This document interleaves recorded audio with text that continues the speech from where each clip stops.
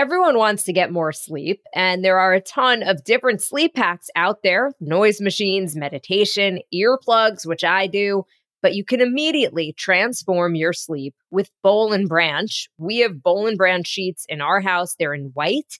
They are so soft. In fact, we say all the time, but they really do get softer with every wash.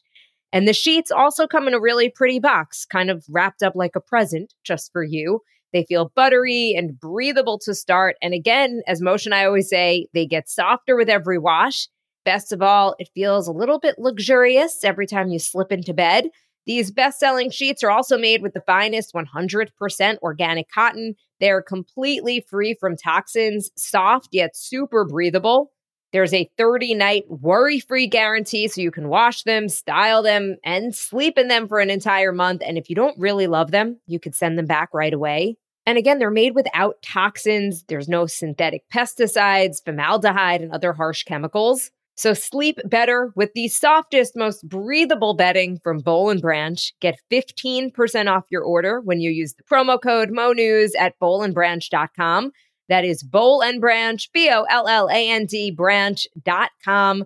That promo code MONews, MONEWS, for 15%, 15% off your order. All right, everybody, I hope you had a great weekend. It is Monday, August 15th. I'm Mosh and you're listening to the Mo News Podcast. This is the place where we bring you just the facts from verified sources and a breakdown of what matters in the news. We read all the news and read between the lines so you don't have to. So given all the headlines this weekend after the release of the search warrant of Mar-a-Lago, this happened late Friday afternoon. If you've been following my Instagram feed, I've been trying to keep track of it all for you. I wanted to devote this Monday morning edition, to breaking it all down.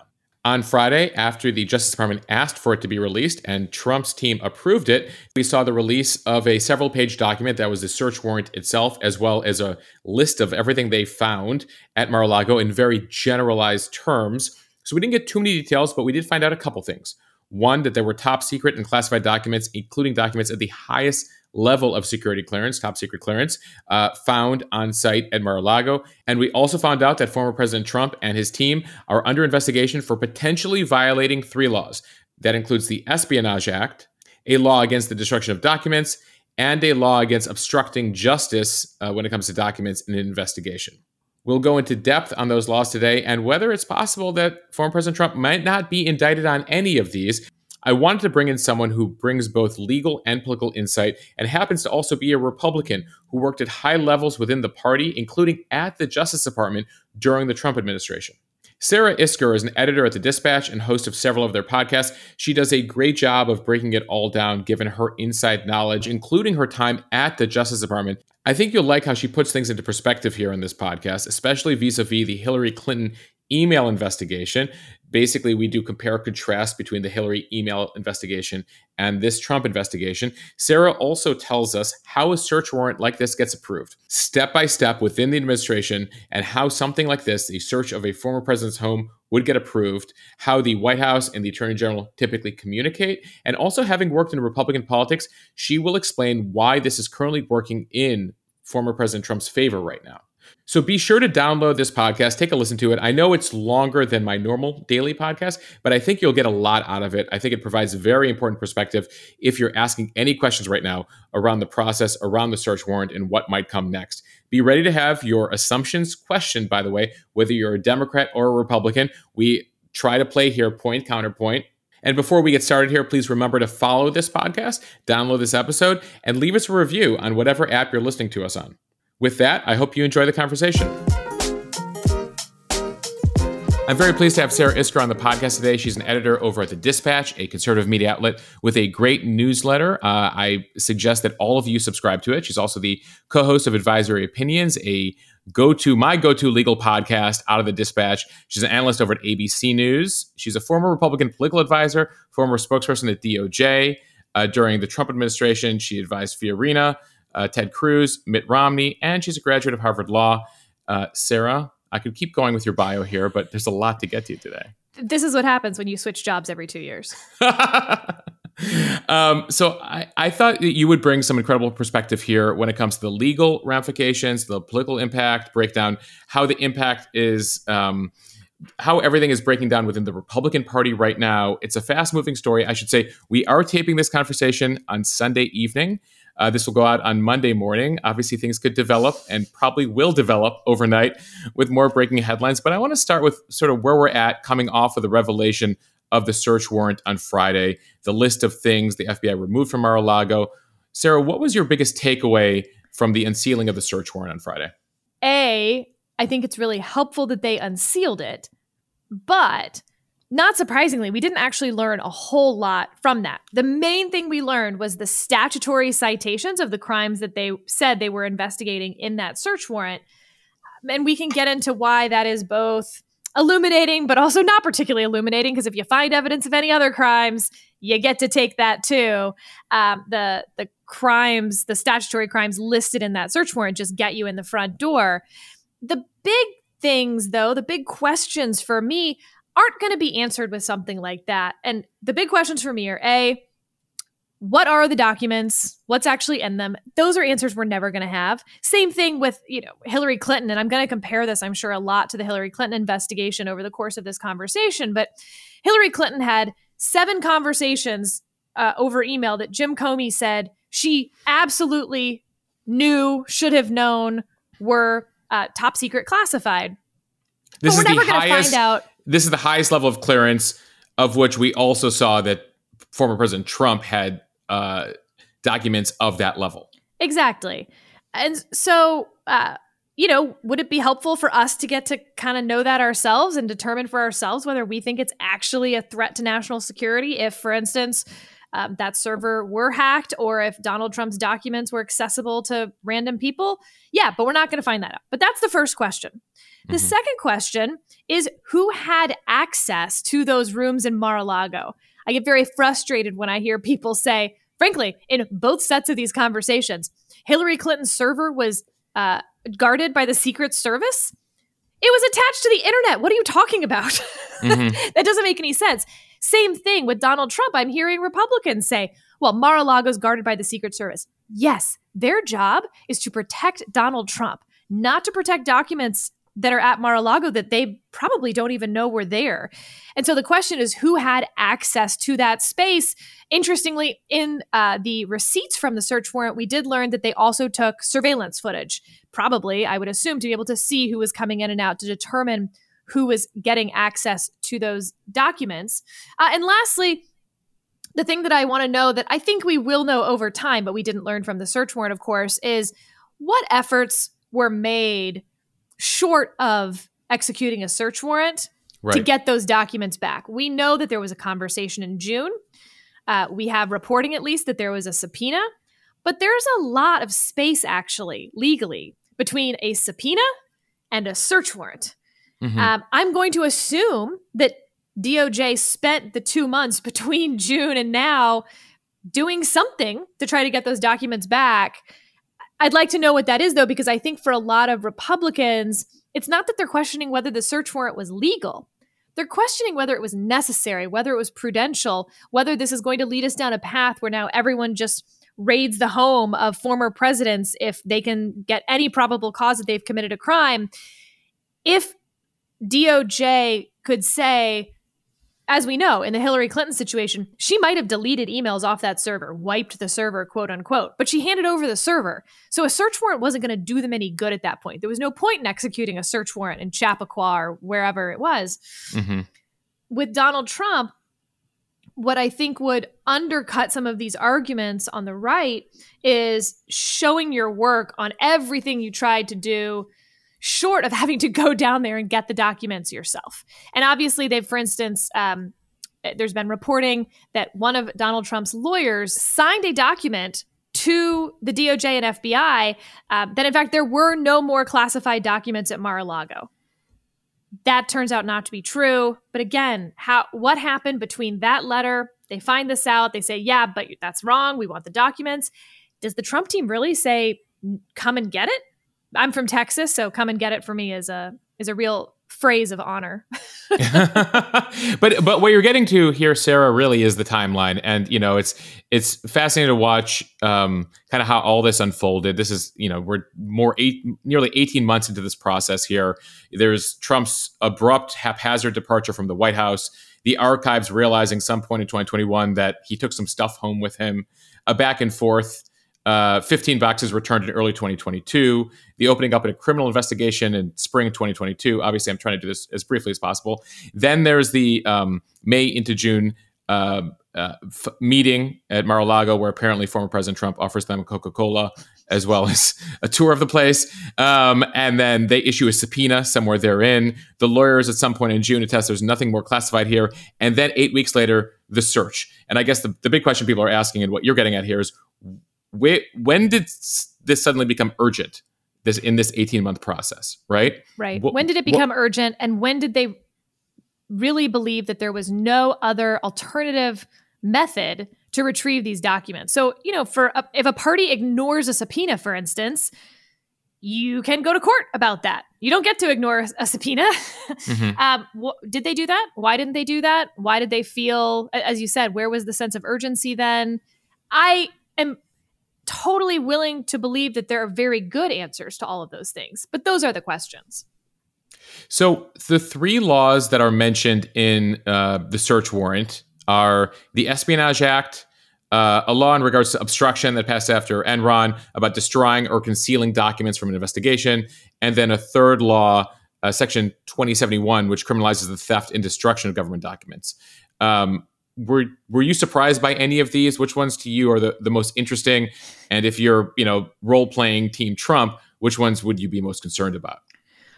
The Espionage Act has become a real catch-all in these type of cases. That's what Hillary Clinton was being investigated for. You've heard of famous cases like Reality Winner, who was charged under that statute. So in many ways, that's... and David Petraeus, Chelsea Manning, Bradley it's a catch-all. It's... easy, sort of the wrong term, but most of these types of problems are going to fall under the Espionage Act. Ditto obstruction. I mean, at the point that you're having to execute a search warrant, I hope they say that there's obstruction issues, because otherwise you didn't need the search warrant. Mm-hmm. So that wasn't surprising. I guess the destruction, illegally held materials, all of that, we just haven't seen a lot of evidence for what they're talking about with that. So that one was the one where I was like, I'm curious. Say more. And I think, again, we actually probably will find out answers to that.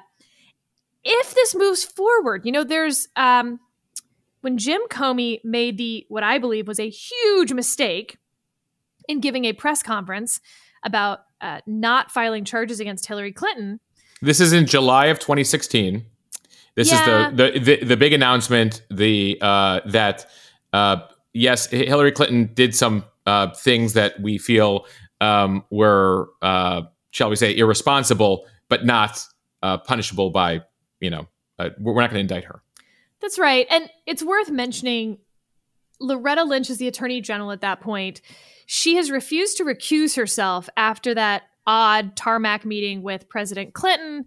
Right. At the same time, she says she's going to defer to Jim Comey, kind of deputizing him as attorney general-ish, which is not a thing in the Department of Justice. The FBI director doesn't even report to the attorney general. He reports to the deputy attorney general. So when Jim Comey gives that press conference, I say all that because he actually was in a hard and difficult position, but he violated DOJ protocol and precedent in doing so, and he violated the chain of command. He didn't tell the attorney general because he felt like she was politically compromised. Okay.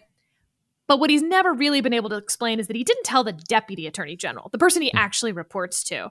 So he gives this press conference doing exactly what DOJ should never do, and why DOJ doesn't comment on the existence of the closing of any potential investigation. Because to do so is to cast a light on someone when you actually don't think you have the evidence to bring charges against them.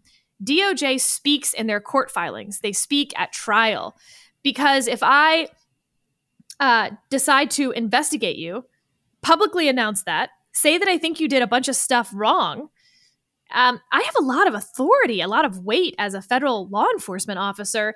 And then to say, well, look, we're not going to actually charge him with anything or try him, which would allow him to present his defense in court. Instead, I'm just going to tell you that, like, I think he's guilty. How's that going to go for your next job you're looking for when you go home to your wife or your family? Anyway, it's really bad. DOJ shouldn't do it. Jim Comey did it anyway. And you see why, right? He says Hillary Clinton did a bunch of bad stuff. She was irresponsible. She knew better. She knew the danger she was putting America's national security secrets in, and she did it anyway. But we're not going to charge her. Why? Because intent. Yeah, he basically says Right. there wasn't willfulness to violate the statute, which isn't actually the language in the statute. It says willfulness or gross negligence. And then he says, and in addition, when we looked back at previous cases, there was always something else, that they actually were trying to harm the United States, help a foreign power. There was significant obstruction. And so Jim Comey has in some ways, in so many ways, changed the course of American history, perhaps. Well, but he's almost made it more difficult for Merrick Garland. Much more difficult. To prosecute Trump because he's created this higher standard. A higher than Hillary. the statutory language standard that has to be met now. And again, DOJ may meet that standard, but I think there's a good chance that they just wanted the documents back and that this could actually be the end of it. What's your sense of the timeline here? I mean, I'm asking you to completely speculate here, but like, that, so they, they've executed the search warrant. They've gone through Melania's closet, allegedly, right? They found everything that was left to be found, including, it sounds like they swept up some privileged stuff between Trump and his attorneys that they might have to return. Not unusual. Also, there's filter teams at DOJ. This happens all the time if you go and do these large document sweeps for sophisticated CEOs. This is the type of white collar work that DOJ does a lot of in the FBI. So they actually have filter teams built in where one team will now review all of that just for privileged material, pull that out before the team that actually reviews the classified material looking at the Espionage Act will ever get their hands on it. So they never see the privileged material. Got it. So Trump is complaining right now that they swept up his stuff and he wants everything back. Yeah. And what you're saying is this is par for the course. This is done. This has happened in previous search warrants. Very and regular. there's a protocol for here and they will return all privileged stuff without attorney-client privilege, it's worth mentioning. Sorry. Trump also mentioned executive privilege. That was one of the dumber things that I've seen him say, actually, because if he's saying that those things fall under executive privilege, by definition, they fall under the Presidential Records Act, in which case they don't belong to him. They belong to the National Archives, so he shouldn't have had them in the first place. It was a weird admission of guilt. Got it. Well, clearly the truth that he posted on Truth Social was not vetted, but that might also be because his attorneys probably need their own attorneys right now based on what you're previously saying, which is they signed documentation in June that all classified documents were gone. So, what's interesting here is we look at these three laws and I ask you to speculate on what may happen here, that, they might not end up prosecuting the president, but someone else might get prosecuted under one of these laws. Yeah, so this goes back to who had access to that room. I'm speaking without any evidence of this, but I'm painting you a scenario by which, this could unfold a different way, which is Trump didn't know that those documents were there. An aide brought them down to Mar-a-Lago so that aide could continue to access them for reasons that won't matter because that aide, A, can't declassify stuff, B, certainly can't keep documents in a basement in Mar-a-Lago to be able to review them, and whatever they were planning to do with them won't be legal either. And that surveillance footage will show them coming in and out, maybe bringing other people to view them. Regardless, yes, that person would be in some pretty significant legal jeopardy at that point. Again, assuming they were the ones who also aided in the removal of the documents. In terms of timeline, it is worth mentioning that DOJ moves very, very slowly, except for the times that they move very quickly. So, for instance, in the Mueller investigation into interference in the 2016 campaign, that took about 18 months. That was lightning fast for DOJ. People didn't feel that way because they aren't used to federal investigations, but that's a timeline that you could say was almost the fastest DOJ could do an investigation like that. On the other hand, DOJ is also running up against its own time constraint, which is that at least, again, by protocol, by precedent, DOJ tries to wrap up anything political that they're working on, frankly, before Labor Day of an election year. Or they're going to take, a gap, but then by then, maybe this guy's announced for president. That it's all very, very messy, which is why I say there's a decent chance this is done now. They got the documents back under the Comey standard for Hillary Clinton. There's no way that they are close to being able to bring charges against the president. My scenario about that third-party person going in and out of the basement isn't true. That's all made up. And so this is done. And there is no timeline. There is no speeding up or slowing down. They have the documents back. I wanted to get your take on whether, there's talk amongst the Trump circle that they want to speed up an announcement for president, because that also would make it more challenging, possibly, to continue an investigation on an active candidate for president. Is there any legals? Is that just precedent? It's just precedent. Certainly if a candidate for Congress goes and shoots a mailman in October of the midterm elections, they're going to get arrested, regardless of the fact that it's in the run-up to an election. But it could provide at least an interesting reason why the Department of Justice suddenly needed to execute a search warrant. It was August. Maybe they're being, told that they need to stop this investigation because the president's about to announce for president again. And so reminding them about their own, protocol, that could cause DOJ, for instance, to need to get those documents back more quickly before he announces for president. And if their lawyers, Trump's lawyers thought that they were somehow pressuring DOJ into dropping the investigation, they had a bit of the opposite effect. So we've been watching this debate around declassification of documents. The president says, well, he's had multiple counter arguments here that he's kind of rolled out in the past week.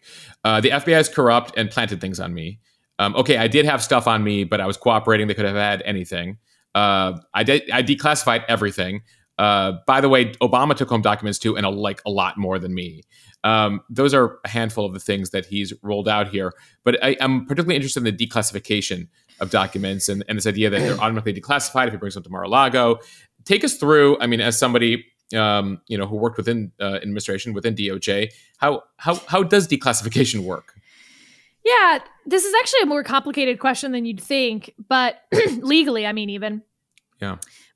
But it's important to know that Hillary Clinton also had declassification authority as Secretary of State. Now, she could only declassify things up to, I forget whether it was secret. There was a specific level at which she could declassify. The president obviously has broader declassification authority.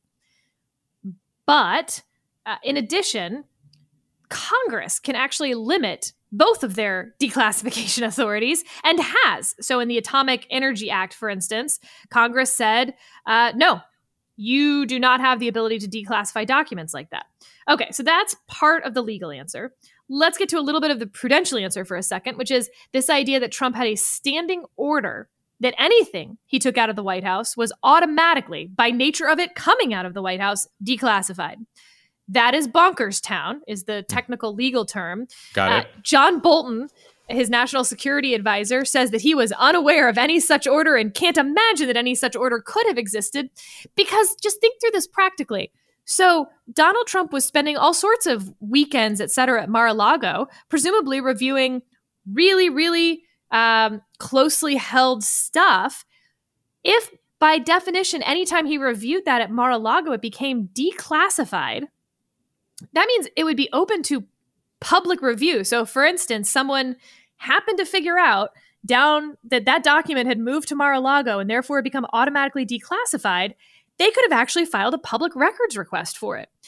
And also, weirdly, you don't hear the president or his aides now saying that they had an automatic reclassification. So the only way this would even make any sense is every time you move something to Mar-a-Lago, it got declassified, but then every time you moved it back, it got reclassified.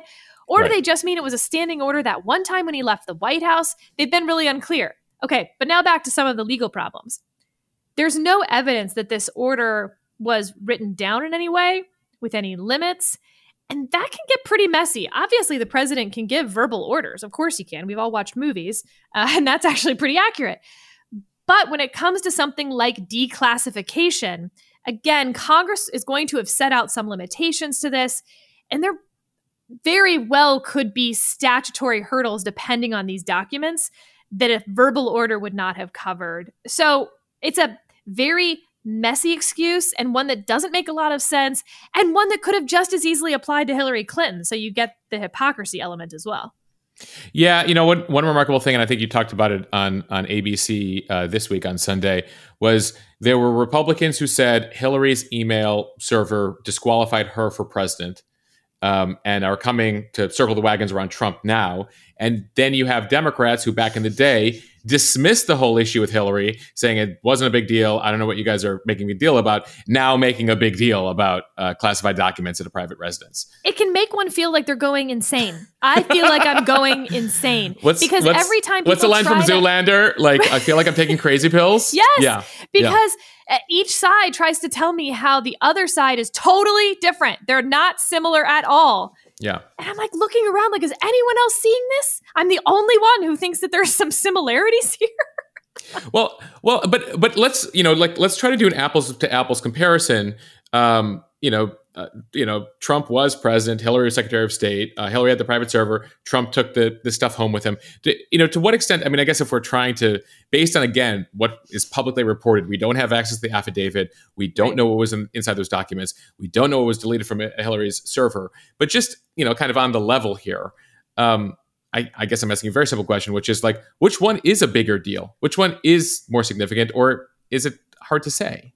I feel like I can make arguments for both. So first of all, we actually, the FBI did announce that they'd recovered, if not all, the vast, vast majority of what they believe was deleted from her server. That's why when the Anthony Weiner computer was found, they reopened it. And then it turned out that all of those emails they had already recovered. Right. So they were all duplicates. So look, let me just throw out some ideas of what makes one worse, but then the other one could be worse. So I could make a great argument that having classified conversations over a private server is actually far less secure than having classified documents in a basement behind a lock in Mar-a-Lago. As we know, the Russians were able to hack the DNC server, get all those emails from John Podesta. They can use things for blackmail. They can use it to sow discord in our elections. That was just so incredibly stupid. And the reason for it was because she didn't want her political opponents being able to FOIA, to get her emails through a public records request. And so she thought this was more convenient, more politically convenient. That's outrageous to put our national security at risk for such a personally helpful reason. Okay. On the other hand, Donald Trump was asked for these documents back and clearly did not give them back even after a subpoena. So much so, and again, we don't quite know what happened in between, but at least the FBI believed they had to come down with a search warrant. And remember, they came down without their blue windbreakers on. There were no helicopters circling. So the idea that this was always intended to embarrass him doesn't quite add up to the facts. Right. We first learned about this because Donald Trump put out a statement about it. Yeah, I mean, there was one reporter in South Florida for a very local newspaper down there who said, I believe the FBI is at Mar-a-Lago right now. But 20 minutes later, Trump put out a statement, and that's what confirmed it. In fact, he said, it was a wonderful tweet, one that I wish we saw more of. He said, I'm not a good enough reporter to get a second source on this, but it's true. And it's amazing, right? I actually appreciate the transparency. Yes. There. Yes. It was great. So... yeah, I mean, and again, okay, so she wiped her server, which you could argue is obstruction of justice. We've seen torn up documents in the toilet. We have no reason to believe that Trump didn't destroy documents. Again, these are documents at a bunch of different places in Mar-a-Lago, all of which, whether they were highly classified or not classified at all, didn't belong to him. They belonged to us. Because under the Presidential Records Act, all of those documents belong to the American people and they are held in trust by the National Archives. So that has a certain willfulness to it that at least you were going to have difficulty proving about Hillary. You can think that Hillary was willful, but this is definitely willful when they ask you for the documents back and you say, know they're mine, which again, reportedly is what Donald Trump said when he was asked for one of the documents back in particular. And the lawyers signed saying we don't have any more classified stuff anymore either, which again appears to have turned out to be false. I hope that lawyer believed that to be true when they signed it, because 1001, man, it's always the cover up, lying to federal investigators during an investigation. Every time, man. Every time. Well, I wanted to get as briefly as possible into the process of getting a search warrant, because how does this approval work, and how do you imagine approvals would have worked when someone at the FBI is like, listen, we got to search Mar-a-Lago? I can imagine there was a brief silence in that room as everyone was like, no. Yes. All right. So the Department of Justice is all of this, right? It has 120,000 employees, but at the core are federal prosecutors. Here, we're going to talk about the National Security Division. It looks like the head of counterintelligence was involved in this and probably part of the investigative team this entire time. He and his other federal prosecutors are going to have a team of FBI agents who work with them. And, whether it was the FBI coming to them and saying, we've exhausted, like we have to get these documents back, or more likely the lawyers on the team saying, welp, they refused to answer the subpoena. They've signed this document that's a lie, that we know is a lie. We have a source who has told us in perhaps a different investigation, for instance. Let me give you an example. Assume that they're in the January 6th investigation, they interview an aide to Donald Trump. And during the course of that interview, they ask, are you aware of any more classified documents at Mar-a-Lago? That person's not an informant. They didn't raise their hand and say, hey, you guys should really go search Mar-a-Lago. He's lying to you. This person then faced a choice. They could tell the truth, in which case the result might be a search at Mar-a-Lago, or they could lie, in which case they were going to go to jail. That's how I think this went down. That's the quote-unquote informant, is someone who is being deposed, again, under penalty of perjury, and they don't have much of a choice but to tell the truth unless they're a complete moron. Okay, so then they have that evidence that these documents are there. They now believe they have exhausted for whatever reason, and I do want to know those reasons, that there's no other way to get them but through a search warrant. At that point, the FBI agents are going to swear out an affidavit. That's just a statement of facts, what they know, how they know it, who told them, how recently, how credible that person is. That's the type of stuff you're going to find in that affidavit. It may even include specifically, we know this specific document is down there, things of that nature. That is then going to go with those federal prosecutors who, in a normal case, would then go to a federal magistrate judge, say, we believe we have probable cause. The magistrate would say, I agree, the end. That's not what's going to happen in this case, though. The federal prosecutors are going to get that affidavit, take a deep breath, and say, okay, let's do this. They're going to go from the National Security Division to the head of the National Security Division, who's an Assistant Attorney General, Senate confirmed. That person's then going to also have a heavy sigh. They're going to call what's called the PADAG, the Principal Associate Deputy Attorney General. That person keeps the trains running on time throughout the Department of Justice. There is not a pin that drops with 120,000 employees that the PADAG doesn't know about.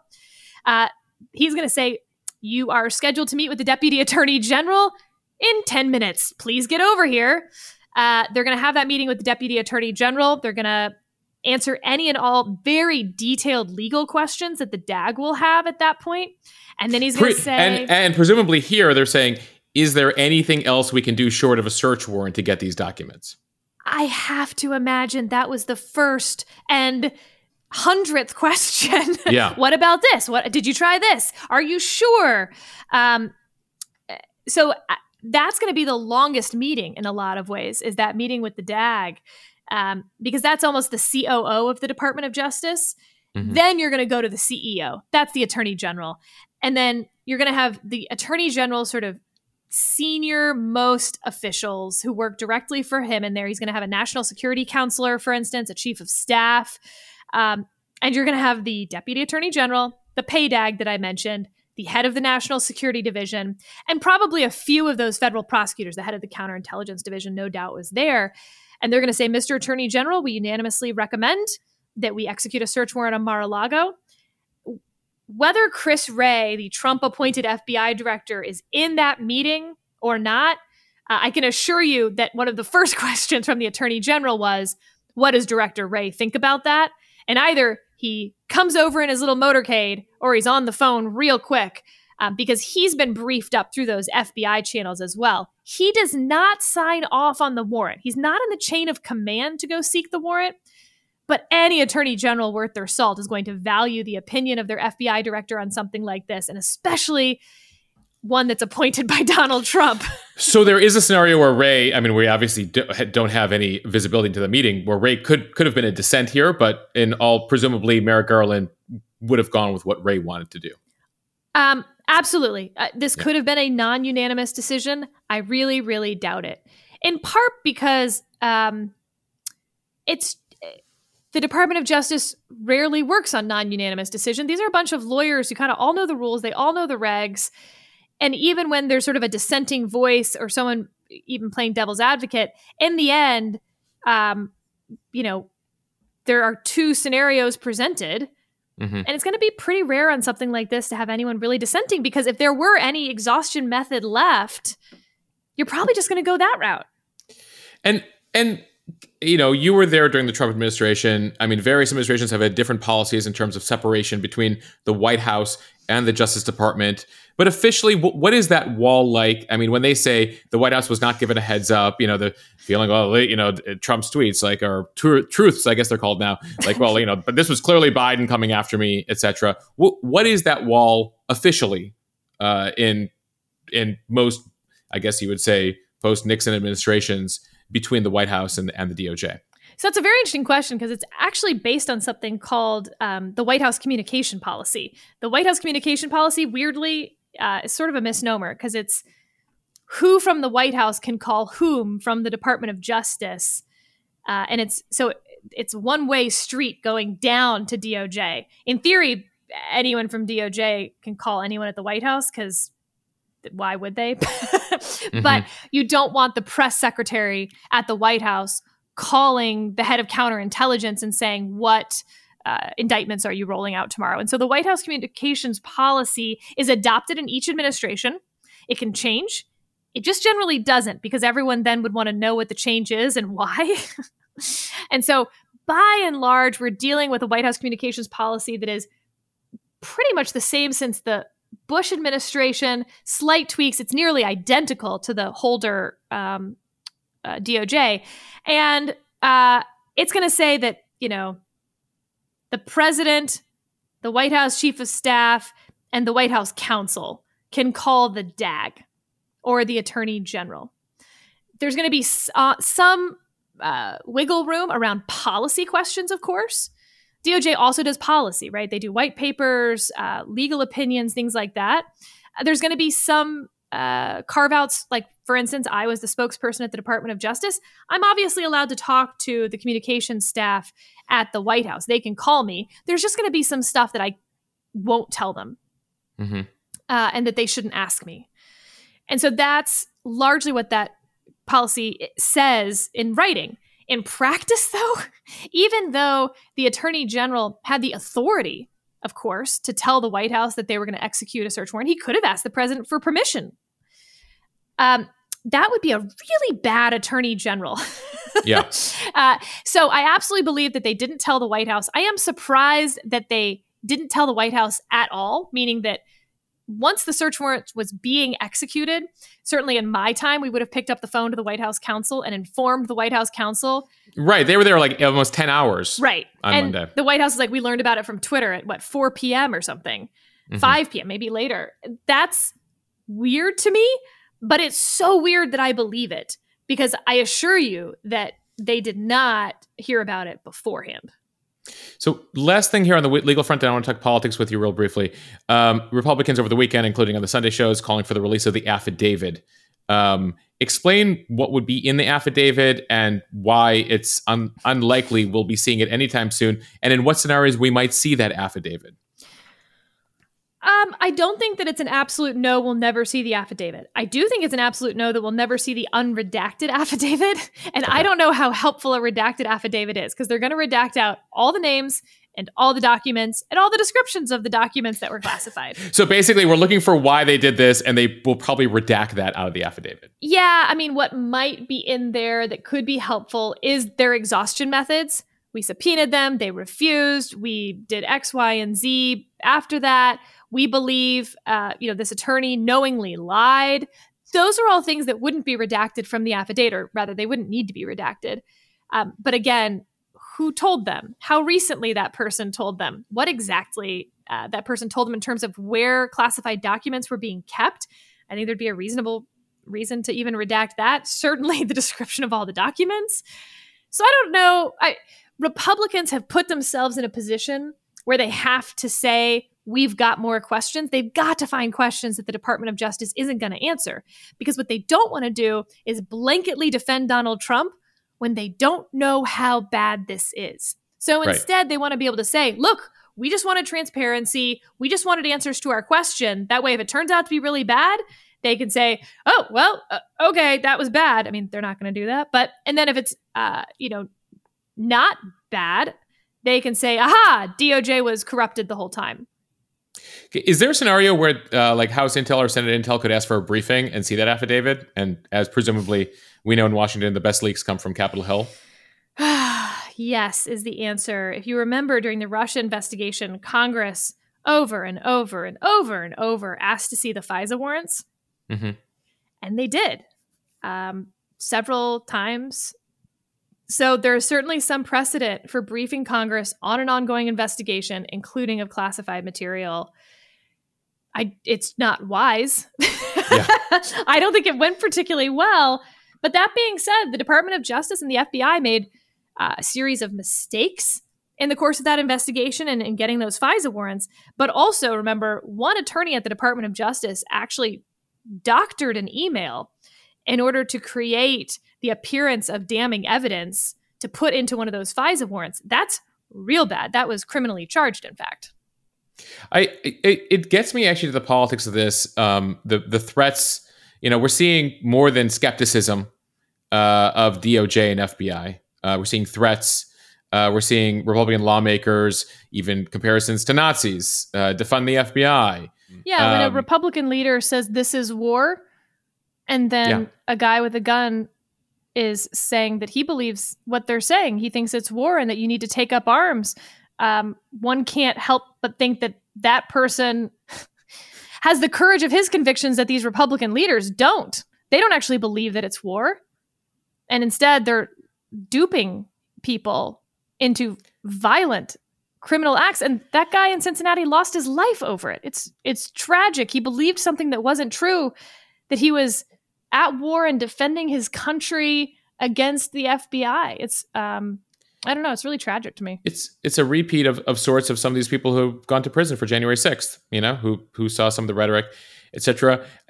Have you been, even watching the politics of this country unfold over the course of the past, I guess now it's, almost 7 years since former President Trump came down the escalator to announce his, a little more than 7 years, actually.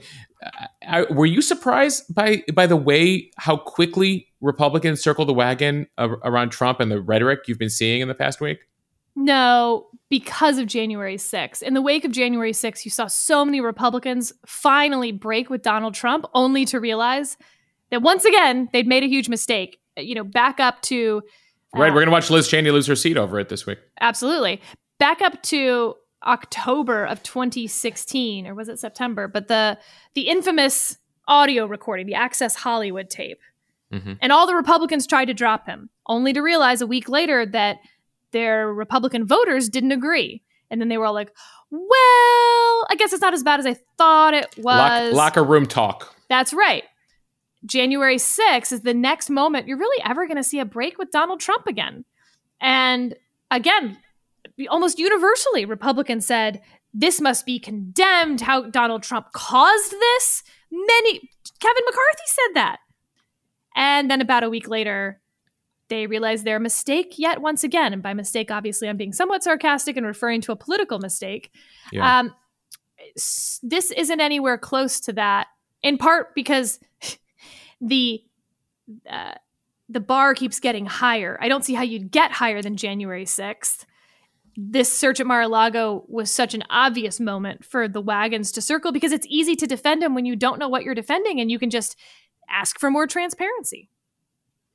So net positive so far for Donald Trump one weekend, and how much so? Within Republican primary voters, undoubtedly a net positive. Yeah. But that doesn't mean it's a net positive overall. Dana Milbank said something on the ABC Roundtable today that was very smart. Yes, for exactly the reason that this is a net positive with Donald Trump among those Republican voters, it's a net negative for the Republican Party overall, because if the election were held today, and it won't be, and November's a long time off, but if the election were held today, they just made this a referendum on Donald Trump instead of Joe Biden, his handling of the economy, inflation, gas prices, baby formula, all of those things, which is a surefire way for Republicans to win fewer seats than they should have in a midterm election. So I think you can argue that both ways. Trump has certainly done very well in these Republican primaries. He's been up against Mike Pence endorsed candidates, Ted Cruz endorsed candidates. He hasn't won all of them, but he's won the vast majority.